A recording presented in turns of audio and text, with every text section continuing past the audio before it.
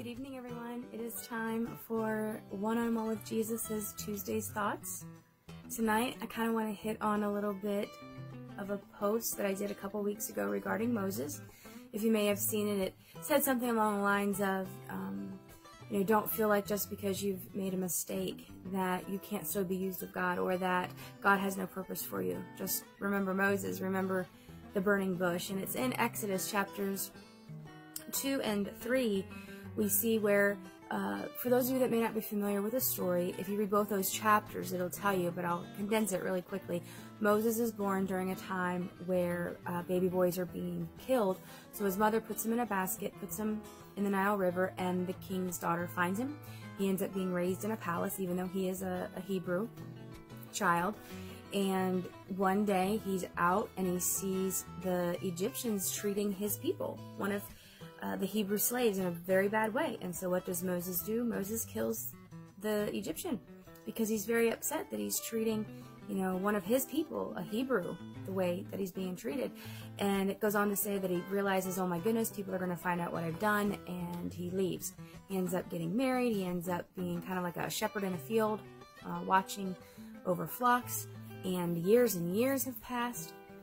But see, from the moment that his life was spared, when he was a baby, God knew exactly what his purpose was. And as he's out with the flock, there is a burning bush. And he's like, how is this bush not burning up?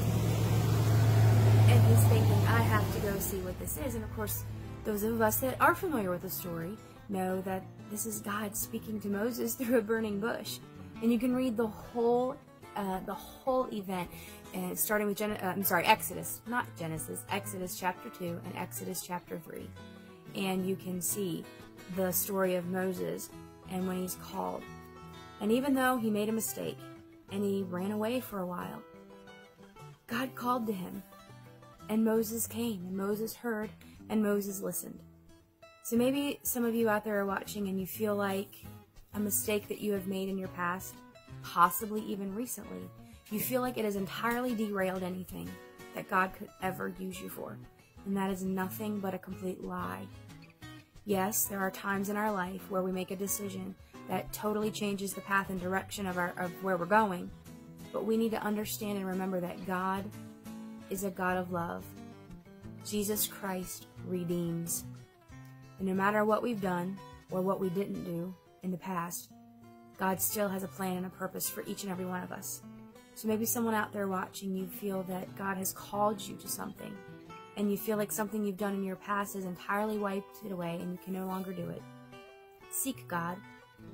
Yes, maybe you have done something that now you actually, in an earthly manner, you can't do what you originally felt called to do, but know that God is the God of the impossible, and He can make a way where there seems to be no way. If you know that you are called to a purpose, called to something specifically, because we all have a purpose, we all have a calling, but if you know what yours is, and you have not been going after it, or you have not been praying about it because you feel that you have done something to totally annihilate it, I challenge you tonight, seek God. Seek your burning bush moment. God, call out to me. I'm ready. I'm sorry for whatever it is I did, God, that kind of got me off course, but Lord, I'm here, I'm ready. And God, I believe that there is nothing I can do that can ruin your plan for me. It might change, it might be a little different than what it would have been if you made another kind of choice, but God can use all of us, no matter where we are. God can use those who are incarcerated.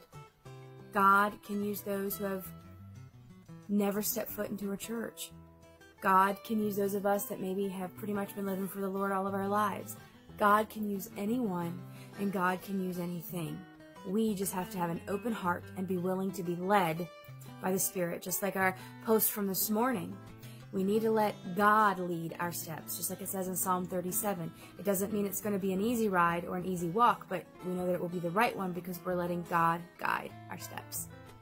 So if you feel like a Moses, you did something, you've kind of been wandering away, it's time to come on back and say, God, I'm ready. What is it that you have for me to do? God, what is it that you're going to use me for? Because, Lord, I know that even though I may have missed it the first time, you are a God of second chances. Stay in the Word, keep Christ first, and I'm excited to meet with you throughout the week through our posts, and I will see you next Tuesday. God bless.